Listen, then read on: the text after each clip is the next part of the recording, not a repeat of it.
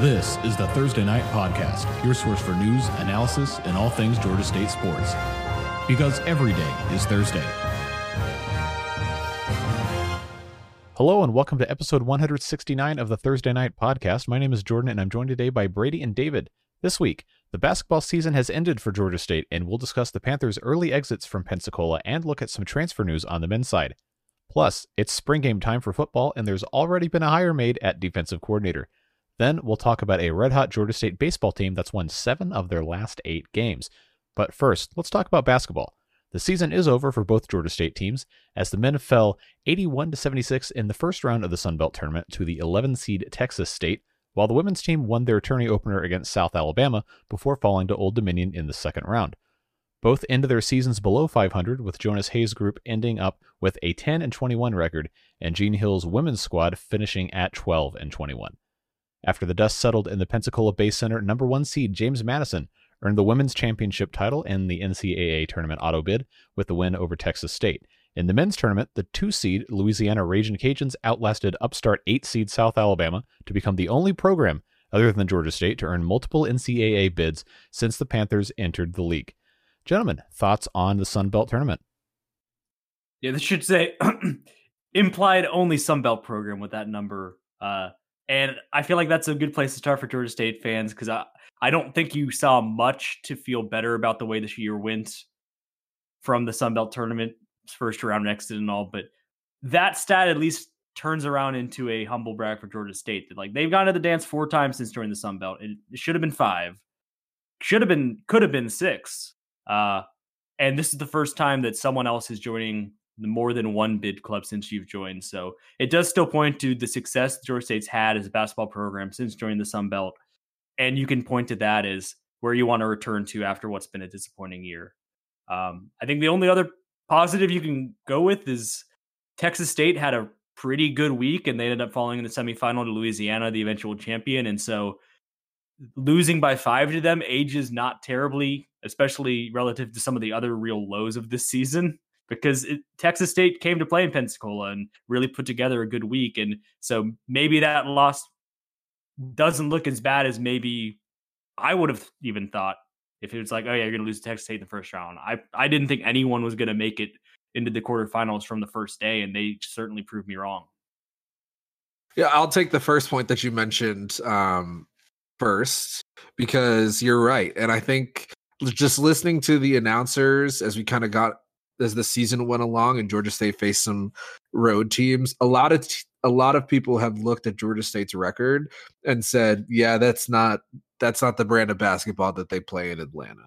A lot of people have said that they expect Georgia State to be, kind of back where they have been the past few years. And obviously that's wishful thinking. You're being kind to an opponent or you're being kind to a team that you're covering. In the case of Matt Stewart and his color guy in the Sun Belt game. But I think those expectations for Georgia State are always going to be there, just given the recent run of performance.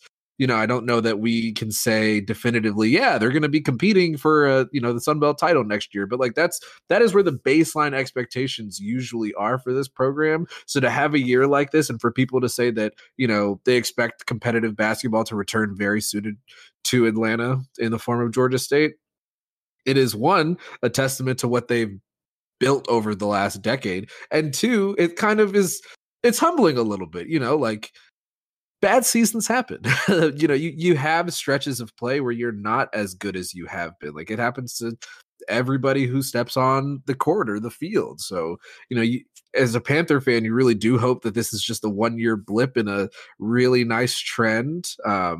You hope that Jonas Hayes can find success in, the new people that he is bringing onto the team, or, you hope that some of the guys who are remaining on the team can find ways to develop and be those players that you need to be. But looking at the whole tournament, I mean, you saw some teams who weren't as good last year dominate the regular season and not even make it. It really was just Louisiana who kind of had that steady presence, in the regular season and found a way to make it to the final. And, I don't know if that bodes well or poorly for Georgia State next year, but as it relates to the Sun Belt Tournament, honestly, anything can happen sometimes.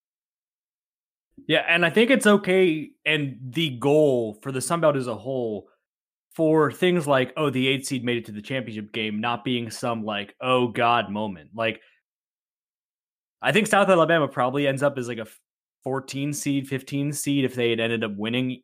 They would have been lower in the totem pole in the seeding than Louisiana is going to end up being, but I think they had built a nice resume. They ended up being around a top 100 team. And so I think it was different than Georgia State last year being a 16 seed, which I think we all agreed was wrong just based on having watched the team and the talent that was on the roster. But based on the resume and just the very broad scope that the committee takes, a fair ruling. I think you want to be in a case where, like, even if Georgia State's improvement next year is like, okay, they finished 6th or 7th in the Sun Belt, it's still not the standard, but if they're rounding out into like above average and winning record, like that should be where the Sun Belt wants to get to where it's not crazy for a team who's playing in that second round to make a run, win the title, and be a decent seed in the tournament. And I think we saw the start of that this year because it was a deeper league. South Alabama made that run from the 8th seed and would have been probably in about the same spot that sometimes the conference winner had been in. Georgia State was a 14 seed when they won the regular season and won the tournament in 2015. And I think you could have had South Alabama in the same spot as the 8th seed. If that's a glimpse into the future where the league is deeper, it's going to make the job harder for when Georgia State is having these conversations about, all right, we are back in this title contention window. It's going to make it harder, but more rewarding, and it's going to raise the profile of the league as a whole, which I think this year did for men's basketball in the Sun Belt. You look at what Southern Miss did, winning the league, Marshall being there as the 3 seed, James Madison at the 4, and even Old Dominion, who didn't have a standout season. They weren't in the double bye, but they finished at the 6th seed. And I don't think they really want to talk about that tournament because they had a real stinker against Texas State in the second round. I went to a bar after work that day because I had some work dinner to go to, and when I saw it on the ticker, I was like, "There's no way that Old Dominion score is wrong. Like, it's got to be like halftime or something." And Texas State has just blitzed them, but I did not think that final was real, and I was just in shock because like that was by no means we're only scoring 36 points in this entire game Old Dominion team. Like I was very, very shocked by that figure. But yeah, like that aside, didn't go great for them in Pensacola. It didn't go great for Southern Miss or James Madison Pensacola. James Madison's the only one of them who won a game in the tournament, and they fell in the semifinals to South Alabama. But they've come in and they had good seasons.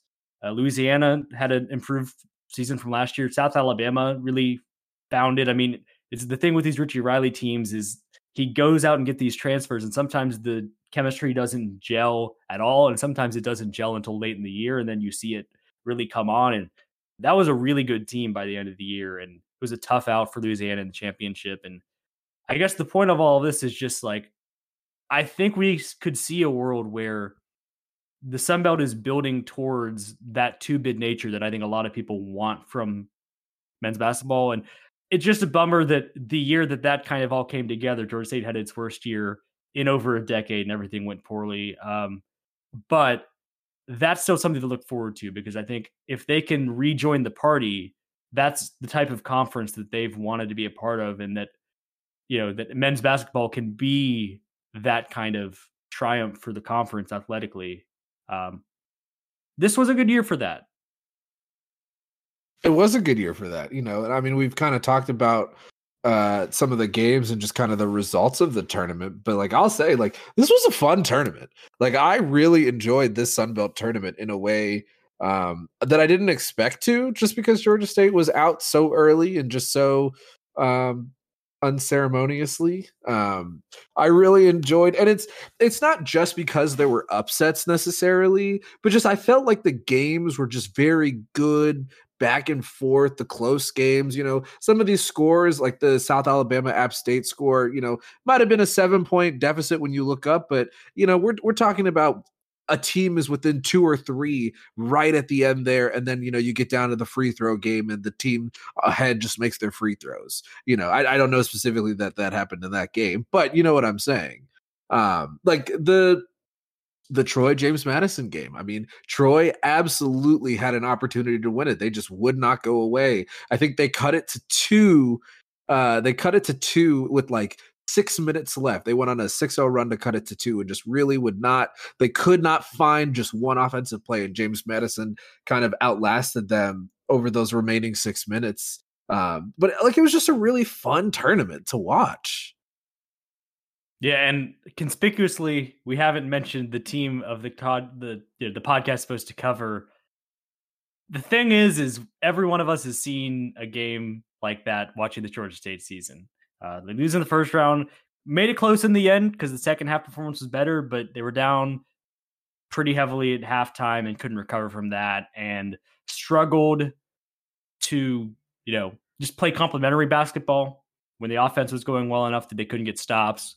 When the defense wasn't going well,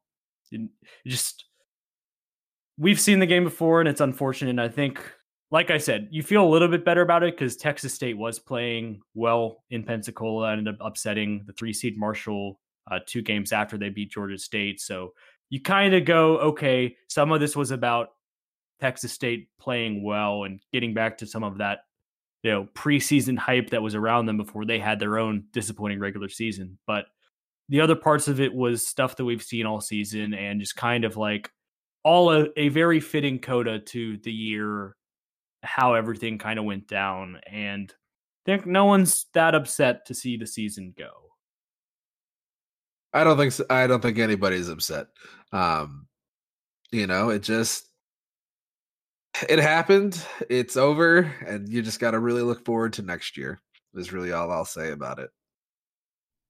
All right. And of course, the offseason is already well underway, even just in the days following the tournament, with 6 players from the 2022 to 2023 team already off the roster.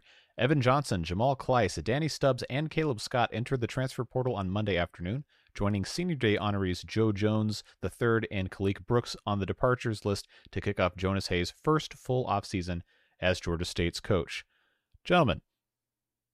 Yeah, this is the part that I think no one takes joy in. I'm sure it was not easy with Coach Hayes having some of these conversations as player meetings kicked off to begin the offseason. But these moves are not particularly surprising for me. Caleb Scott's the only one that kind of stands out that I thought he had maybe played his way into a roster spot for next season. But if you look at the lay of the land, they're all guys that were recruits Coach Lanier brought in, and none of them really found their footing in the rotation. Evan Johnson's the only one who really kind of did this season, but by the end of the year, he had kind of played his way out of it. Just the shooting wasn't good enough. And he's a guy where with his size at guard, like if he isn't making the shots, and, Coach Lanier always talked about he's the best shooter on the team. So I think it's possible this was the low point of his career as far as like wherever he lands next. Would not surprise me at all if he gets back to shooting better than he did this year. It just seemed like he didn't have a shot at all. But that's a problem with the way that Jonas wants to play defense, and his size could be a liability at that end. And that's all fine and well if he's shooting 35, 36, 40% from 3. You can live with that. But that was never happening with him. The other guys really never found their way into the rotation until Caleb Scott right at the end of the year due to some injuries and stuff. When Jaheim was out, he played some more, and he played well. But guys that are now technically upperclassmen that I don't think you really look to as like guaranteed locks to play serious minutes. I think just a conversation was had where it's like, I think you're going to find more playing time somewhere else. It's not really a situation where it makes sense for any party to have it stay as is. And now there's, in addition to the 2 freshmen that have already signed, 5 scholarships that are available. And so there's a core of guys that are going to be back, DeJuan Odom, Colin Moore, Brendan Tucker, Jaheim Hudson. But it's going to be kind of a different looking team because there's going to be a chance to bring in a lot of new players. And so I feel like that's the first thing that you look to after such a disappointing year is you can't run it back. And in no way, shape, or form, based on this immediate roster move, does it appear Jonas Hayes, his staff, anyone is interested in just running it back. There's an awareness that changes needed to be made. The roster needed to make some upgrades, and here's where we are already. don't want to have a take on it because the results for the season speak for themselves. You know, these are a fine group of young men, but Georgia State didn't achieve the success that they needed to achieve, both self-proclaimed and just kind of the expectations that I laid out earlier. It now becomes a very important job of replacing these players and using those 5 scholarships that you mentioned. You know, it's nice to have them, obviously, but as we saw coming into this season, when you've got a lot of turnover and you don't have guys with a lot of experience, you know, you can play a dangerous game. Now, there are teams in the Sun Belt, namely South Alabama, who thrive when it comes to having a bunch of transfers. There are coaches across the country who have done a very good job as it relates to good signing classes and, you know, balancing a strong signing class with, you know, getting impact transfers, not just transfers, but impact transfers. And that's what the challenge going into this offseason is going to be for Coach Hayes and company. But obviously, you know, we here at Thursday Night wish these fine gentlemen well in their future endeavors. I was a little shocked that Caleb entered the portal, but I'm also not totally surprised. Like you said, you know, he might be able to get some starter minutes at, you know, at some other school, or he might honestly be a really good, talented basketball player for somebody else. And I get that. I get wanting to seek playing time somewhere else. The same thing with Evan Johnson. I mean, you know, coming into this year, Evan Johnson was probably the player that I was excited the most about, but, you know, it worked out the way that it worked out. Yeah, and I kind of want to put an asterisk next to all of them because if Lanier stays and they have another year developing under the staff of that recruited them here and had an idea of what the role they were going to play was, things might turn out differently. You know, everything happens and it just from there you move on. And so I think it was clear there just weren't enough shooters, scorers on the roster, and that those were some guys that just weren't really going to fit any kind of increase to that. No matter, like, they all offered stuff in spurts for sure. But I just think that you looked at guys that were going to be older and that couldn't really shoot or consistently offer offense in any kind of real way. And so it's a real place of, you know, need of improvement. And so it kind of stood out, but I don't know that they don't work out at Georgia State in a different universe. And so I wouldn't be surprised to see any of them find success elsewhere. But, you know, you look at it and like I said, no one takes any joy in this, but I do think that it is different than, say, before this season, where there were some transfers brought in. The guys I just rattled off that came to the team, and the only one I didn't mention was Jermaine Mann, another one who will be back for next season. I don't think it's the same because you have those guys and you're not reestablishing a system, and now you're going to have those guys plus 2 freshmen plus 5 scholarship players coming in, all of whom have been recruited by the staff. And with the knowledge that you need to go out there and add some shooting, and you need to add maybe a guy down low who can offer you some rebounding and be a good mentor type to Ed Nomoko.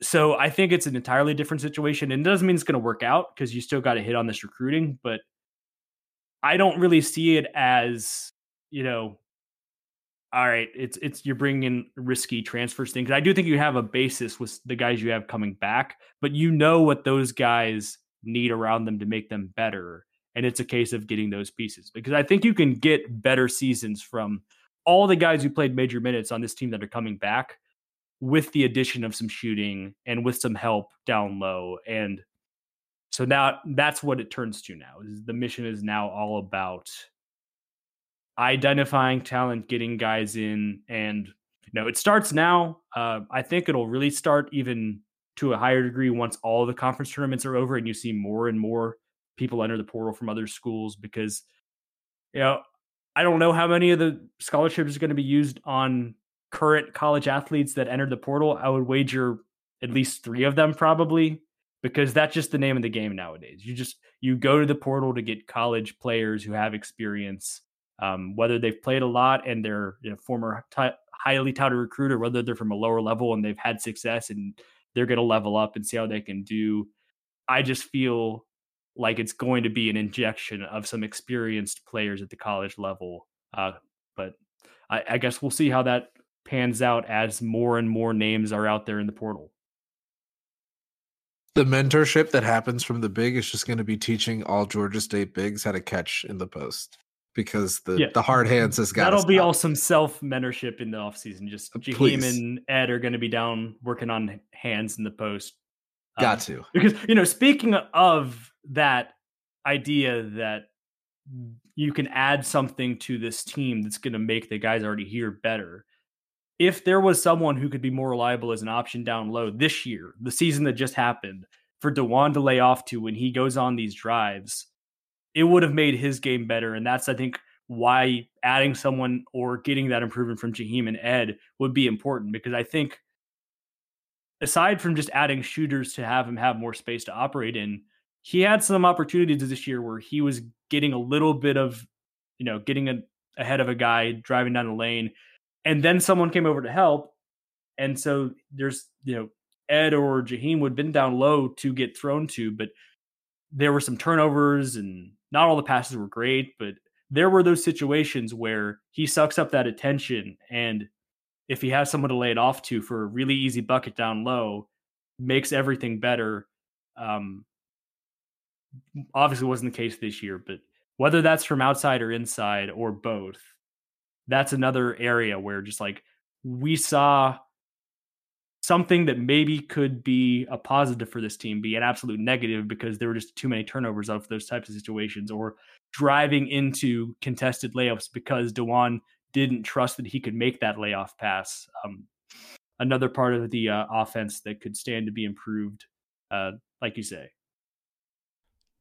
Okay, let's go ahead and move on to football. The defensive coordinator vacancy is no more. Chad Staggs has reportedly been hired to replace Nate Fuqua as Georgia State's defensive coordinator. Staggs held the same position at Sunbelt East foe Coastal Carolina from 2019 to 2022 and led the Chanticleers defense to top 25 finishes in points per game allowed in the 2020 and 2021 seasons. The move is still, as of the recording of this podcast, not official from the school, but has been confirmed by multiple outlets, including our team at PantherTalk.com. Gentlemen, thoughts? So defense is weird. And I think finding like accurate numbers about defensive statistics as a whole can be tricky because, you really have to watch the game and just kind of understand what's going on. And I'll give you a spoiler. I did not go through the last 4 years of Coastal Carolina tape. And yet, exactly. And synthesize every single defensive possession. Unfortunately, I do have a day job. But what I do know is when Georgia State has played Coastal Carolina, or if I've caught Coastal playing another opponent, either in the Sun Belt or out, I do remember their defense being very good, at least those first 2 years of Staggs' tenure. And as long as he brings that to the 2023 and beyond Panthers, it's going to be a win. I think there has been this perception that the Georgia State defense isn't as good as it has been over the last few years. They did regress in 2022, yes. But they have found ways to get after quarterbacks in a way that, has never been the case for the program. And that is important. They have found ways to generate turnovers at rates that has never been, something that the program does. And I think before last season, Brady had talked about this a lot, this idea of where the defense just needs to put it all together. Yes, you get your interceptions and your fumbles. Yes, you're getting after the quarterback. Yes, there are times where you're not allowing a lot of rushing yards. Go out there and lead the conference in scoring allowed. Don't allow more than 14 points in a game or something like that, or whatever the number usually is. And I think Staggs is a guy who potentially can get the defense to being at that elite level simply because he has been at a elite level when he was with Coastal. And that, to me, that's a good hire. Yeah, I will be honest. I didn't really know the timeline on this, but I wasn't necessarily expecting it to be the next pod after we had talked about Fuqua leaving, that there'd be a hire made. Obviously, it wasn't a long search. Elliott found his guy and made a decision quickly. I think it does make sense that it happened in this way with Stagg specifically for a couple of reasons. The first being that he runs a 3-4 defense predicated on stopping the run and pressuring the quarterback. It doesn't sound philosophically that much different than what Fuquay was doing here as DC. Obviously, I think there will be some differences, and I'm still going to look forward to digging into more of Coastal's defense and kind of seeing what is different about it. But the basic gist of what they want to do as a defense doesn't feel like it's changing that much. And so for me, I'd not really considered him as a candidate, but once I heard the name, it made a lot of sense for that reason. The other thing that I like about it, like you said, is that while Georgia State never got over the mountain on the defensive side of the ball, had some decent seasons, but never put it all the way together, Chad Staggs' defenses in 2020 and 2021 did that. And they were top two in number 2 in the Sun Belt in scoring defense. And I don't know that he can do that here. I don't know that he can do that here in 2023 because there's some development of guys they're going to have to replace pretty big players on the defense that Georgia State's lost after the 2022 season. But he's done it before. And, given that it was coming off a 4-8 year, losing the talent that you did, I don't know that it was that huge of a job to land anyone big. And so getting someone who has had very recent success does stand out as a positive for me, because you don't have to say, I wonder if they can lead a defense to these type of numbers, whatever baseline you want to do, because Staggs has done it very recently. And so in that regard, I don't know that you could have gotten a better on paper hire, just given where the program is at right at this moment in time. And, that's important. I don't think we had like specific guys who we thought were the best candidate. We had a list of for me, it was Woody. I thought it would be Woody if he would say yes, for sure. I would not back away from that at all. I thought it would be him if he would say yes. And I also didn't really know that he would say yes because he probably is happy at Army. No, that's fair. And what I mean is, like when Coach Lanier left, I think everybody in the Georgia State sphere kind of zeroed in on Coach Hayes, and it worked out really well because that one made sense. And I thought Woody was a good candidate, but I don't know that he was as slam dunk of a candidate, no pun intended, as Coach Hayes was. Wow, that's really corny. Anyways, I didn't think he was as good a candidate as Coach Hayes was, which isn't to say anything about Woody. Like he seemed like a very good candidate, but I think you're right. Like there is an immediacy to the success that Staggs has. And, maybe it isn't 2023 where the defense changes, but as long as they go back to where they were in 2021, for example, you can see an improvement in Georgia State's record and in Georgia State's ability to close out games simply if they do that. And if there's even more improvement to be had going into 2024, that's great for the Panthers. I should say it would behoove everyone involved if the defense does improve dramatically in 2023. Like I do think that this is an important year, not just for kind of getting back to winning ways, but resetting just the mojo around the program. Because I don't know that getting just 6-6 and finding a way to a bowl game is going to feel that different to some fans who were kind of feeling like things were dropping off. And so, by all means, massive improvements in 2023. But day one, putting those expectations on him, I guess we'll wait and see what he brings in. I guess on the technocrat side, I care about this stuff probably more than a lot of other people, but it always interests me, the different assignments of coaching positions and all. Coach Staggs has only ever been a inside linebackers coach and a safeties coach. And the situation with Georgia State is like Antrell Allen is basically only going to coach safeties. I don't really see them shuffling him to coach the linebackers or outside linebackers. And outside linebackers is the position that Fuquay left open when he left. And so I guess maybe he can coach the outside backers and DC, or maybe Brian Landis, who's the inside linebackers coach, swaps out and coaches the outside guys, and Staggs comes in and gets the inside guys. But that's kind of the last thing that we're going to find out once the hire gets made official, just kind of that shuffling of the staff. And because of Georgia State's specific situation, I don't know that a real big shuffle is going to come because, like I said, I don't really see them moving Corey Peoples or Antrell Allen out of the secondary. Just to see what shakes out there. That might just be me. There might be like me and two other people listening to this being like, yeah, that was a good 30 seconds. I was engaged with that stuff. Might have lost to other people, but it's my podcast. I'm going to talk about random stuff about the coaching whole deal that I find interesting. Hey, coaching assignments is very important. Like, you need to coach. The positions need coaches, and sometimes those guys get positions that are a little bit more visible, like defensive coordinator or something like that. So I think this is very important to your credit as well. All right, so let's talk spring game. It's Thursday, today, the day of this podcast released, March 9th at 6:30 p.m. Gentlemen, what are we looking for when we go and watch the Panthers play the Panthers tonight? The battle for Six Flags. If you didn't see the video that got put out today, or as the release of this podcast, Marcus Carroll was mic'd up talking about how the winning team between blue and white that did another draft is going to get to go Six Flags. So there's real stakes involved here.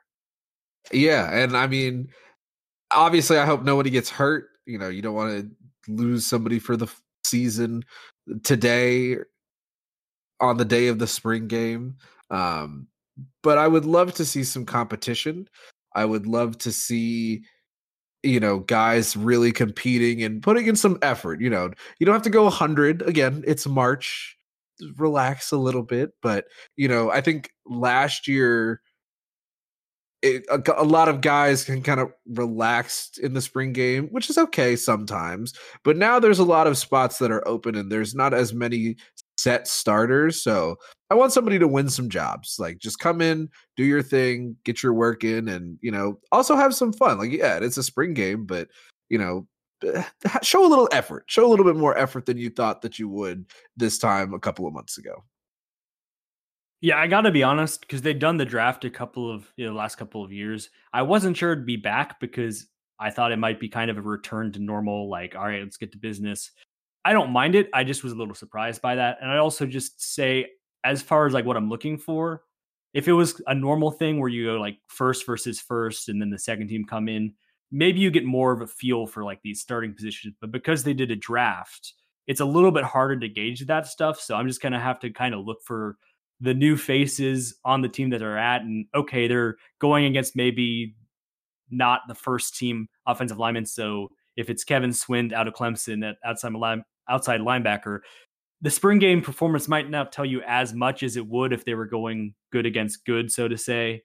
But, I don't necessarily mind there being this competition. And obviously, if you've watched the videos any of the years they put out for these draft videos, they have a blast putting the teams together, and you can tell that they're taking it on. Like, it's blue versus white right now. Like, it's all no, we're not friends with them right now because they're on the other team and they're getting in the way of our Six Flags trip. And given that spring games, sometimes turn into weird formats where it's like a punt is worth 3 points and a sack's worth 2 points, and playing an actual game that is legible for the fan is nice, and having it be something that they're bought in on is also worthwhile because sometimes spring games can just kind of feel like this thing that you have to get through. So making it an event for the players seems like a real plus.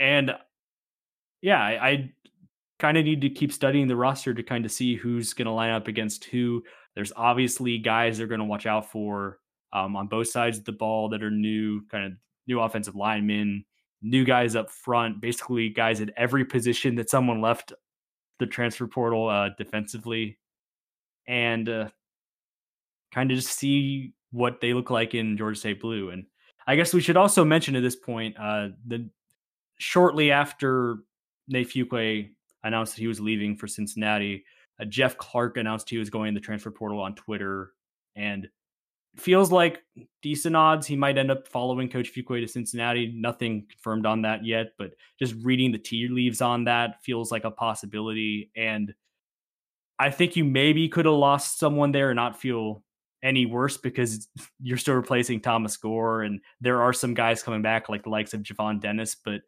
certainly Jeff Clark at his peak was one of the better defensive linemen in that room. And so a new roster move that you're going to have to deal with, and certainly a loss. And wherever he ends up, I'm sure he's going to play really well because he was really budding, growing into a really solid FBS defensive lineman. All right, and last but certainly not least, let's talk baseball. Bus Lot Boys had a 3-1 road trip last week with a midweek win over Alabama State and a series win at Presbyterian on the weekend.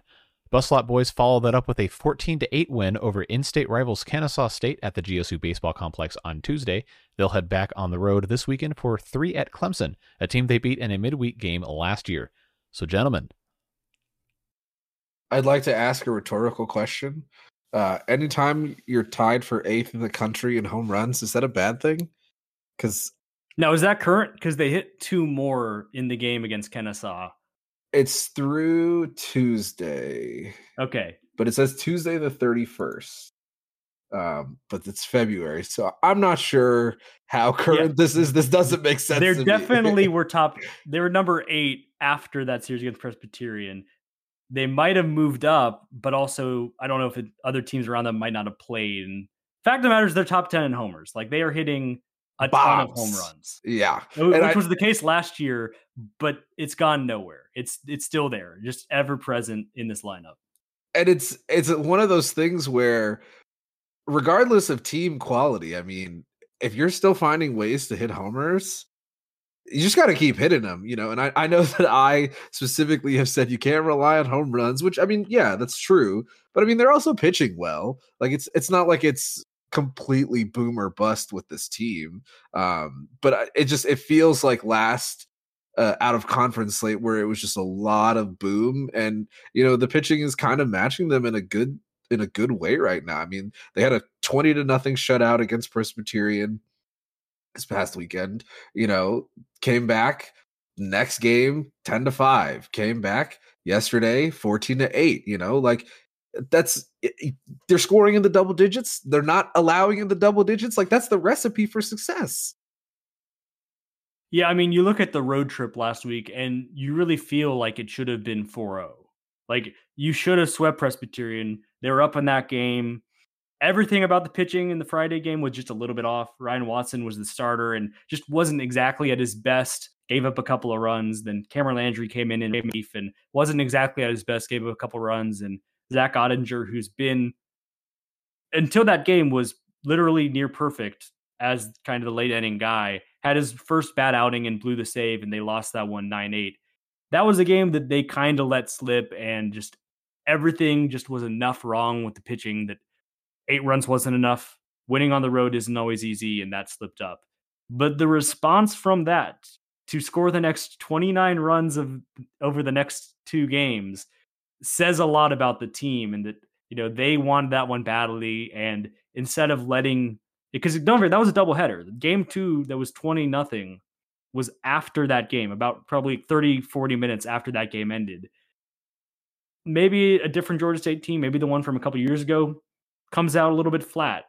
Clearly, this team did not, and they put it on and put it on and put it on, and then did some on Sunday as well, and won the series, and then came back home against a Kennesaw program that's been a good baseball program over the last decade, and got a nice midweek win, put up 14. So I still think you're looking for maybe a little bit more from the pitching, because I think where you have lost some games this year, it's been on the pitching side. The 9-4 loss against Cincinnati in the opening series, big inning that you gave up in the middle of the game where 8 runs got given up, 9 runs in the loss against Presbyterian. But here we are, they've won 7 of 8. They've only lost the 4 times, and one of those times was a forfeit in a game they were winning. And so you have to feel good about where they're at right now. And they're going up, they're playing Clemson this weekend. Clemson's reeling a little bit. Clemson has dropped some series. They just lost 2 of 3 to South Carolina. It's a team you beat last year. It would be such a stamp of, this is for real, to go win this series in an ACC stadium. Not a given, not an easy task, no matter how much for real this 50-50 5-5 Clemson team is. it would certainly point to that this isn't just who you're playing. It's that this is a pretty decent team. It's a nice final test ahead of the conference season starting, but certainly a lot to like from the early going from the Georgia State baseball team. It's an interesting test, facing Clemson. I think there's never been a time for them to find them at this spot, them being Georgia State. So, hey, play some good ball, hit some dingers, and let's see what happens. Yeah, and the other thing, I want to go a little bit in the weeds because I feel like sometimes it's kind of like this thing we throw on the end. And one, I would say for anyone out there that was frustrated watching these football and basketball seasons play out the way that they did, get in on baseball. The games are about to start getting broadcast a little more frequently. This series is going to be on ESPN online through the ACC Network Extra. And if you go to Georgia State's website, you can see they've updated the TV schedule, and a fair few of the road series is getting broadcast. There's also going to be a handful of the home ones, starting with the conference opener next weekend versus Troy. Those are all going to be on ESPN Plus. Get the bad taste of this entire athletic year out of your mouth by watching this baseball team that's really fun to watch. And the other part of it that I wanted to mention is that it's been interesting because not only has it just been like kind of the same just production that you're getting, the home runs, it's been pretty deep. You're getting it from some faces that we weren't projecting it from. Like clearly Max Ryerson, he's got 4 home runs already. He's got a .439 batting average. He is doing a lot of the work like he did last year, but you're getting guys that weren't those contributors last year. 2 sophomores that come to mind, JoJo Jackson and Jesse Donahoe. Both have had really nice starts to the season. Will Mize was a guy who kind of lost his starting spot to Luke Boynton in last season. He's come back and he can't stop hitting right now. He's going crazy right now. He's up to a .395 batting average. He's got 4 home runs. He leads the team with 15 RBIs. It was already, as we were going into this year, you had like the top 4 in mind. Your Ryerson, Boynton, Cameron Jones, and you kind of figured one of the transfer they brought in, like Matt Ruiz, was going to contribute, and he has for sure. You weren't necessarily sure how deep it was because you had lost a couple of guys from the last team, like Griffin Chaney, and it's pretty clear it's a pretty deep lineup. And so, if you're looking for, is this sustainable? I think at least as far as being a productive lineup, whether the home runs stay in the number that they are at, I don't know, but I think it's a pretty bankable, productive lineup because it isn't just 1 or 2 guys. It's a pretty, 1 to 9 situation. You're getting it from a lot of guys. And to speak to that level of sustainability, I mean, you got 4 guys who are slugging at least 700. And I said slugging, like that's as if you have 1 guy who's at that level, okay, that's fine. But you've got 4 guys who are there, and I'm talking about guys who have crossed the 20 at-bat threshold, still kind of a small sample size. But then you've got a couple of guys down the list a little bit there who are also still slugging above 500. So the power is there. It's all up and down this lineup. You've definitely got a lot of guys who are putting the ball in play, who are finding the ball hit over the fence, but they're still getting on base too. And I think that's the thing that's been important to me as well. 79 walks as a team, that's a very healthy number for how many games that they've played. They're getting guys on base, they're getting guys home so far. And yeah, I think I'm not worried about the pitching just because earlier in the season, the pitching was by no means a problem. And maybe, they just had a little bit of a blip, but I think the team is playing some really complete baseball right now on the offensive side. And, if the pitching kind of settles in a little bit, it could be a pretty nice run, like you said. The pitching, I think, needs just to find a little bit more depth because if you look at just the numbers, the 3 guys that have kind of feel like have earned the weekend starting spots, being Ryan Watson, Joseph Brandon, and Mason Patel, they've all got ERAs under 3. And they've made the 3 starts so far in each of the weekend series. I expect they'll probably be the 3 starters against Clemson this weekend. That is more than what you're looking for from your starting rotation on the weekend. I think the next thing you look for them is maybe getting a little bit more length out of some of these starts, but you live with that production as it is, and you just try and get a little bit more out of it. I think what you're maybe looking for is the relief options to come in and offer you a little bit more stability. You know, if this offense has gotten you out to this big 9-run lead, maybe keeping it in that ballpark and not giving up like 5, because Presbyterian did cut into the lead in that final game after Georgia State went up 9-0. And you ended up having to use some of your later inning guys. And so getting some more of that depth and having some of those depth guys put some more zeros up so that you're not having to use the guys you want to save for close games would do the team a lot of service as far as keeping the pitching all in a good spot, you know, arm-wise. But I think it's a different place where you definitely feel comfortable with your starting options there. You're not, you know, Coach Dombrell talked at the beginning of the year, like, we want non-conference to be about, let's find out who's got these roles in the rotation. And I think that's been answered, and that's a big plus. And that's something that's the kind of the building block for you to build out the rest of your pitching. And now with those near certainties, you can look forward and find the right roles for the rest of the guys around them. All right. Before we get you out of here, of course, we got to talk about everything that's happening in Georgia State athletics this week, starting with, of course, the spring game tonight as the release of this podcast, 6:30 p.m. at Center Park Stadium. Free admission, free parking in the green lot. Show up. Be there. We'll be there. Brady and I will be in attendance. And we'll, of course, report on all of that in next week's podcast, as well as our regular coverage over on PantherTalk.com. And then on Friday, baseball starts their series at Clemson, playing the Tigers at 4 p.m. And then Saturday, they also have a game at 2 p.m. as that series continues, while women's tennis heads to Hattiesburg, Mississippi to take on Southern Miss at 10 a.m. Sunday, women's tennis heads to Mobile, Alabama to take on South Alabama at 10 a.m. Baseball has their third game of the Clemson series at 1 p.m. And then on Tuesday, baseball heads down to Mercer to face the Bears at 6 p.m.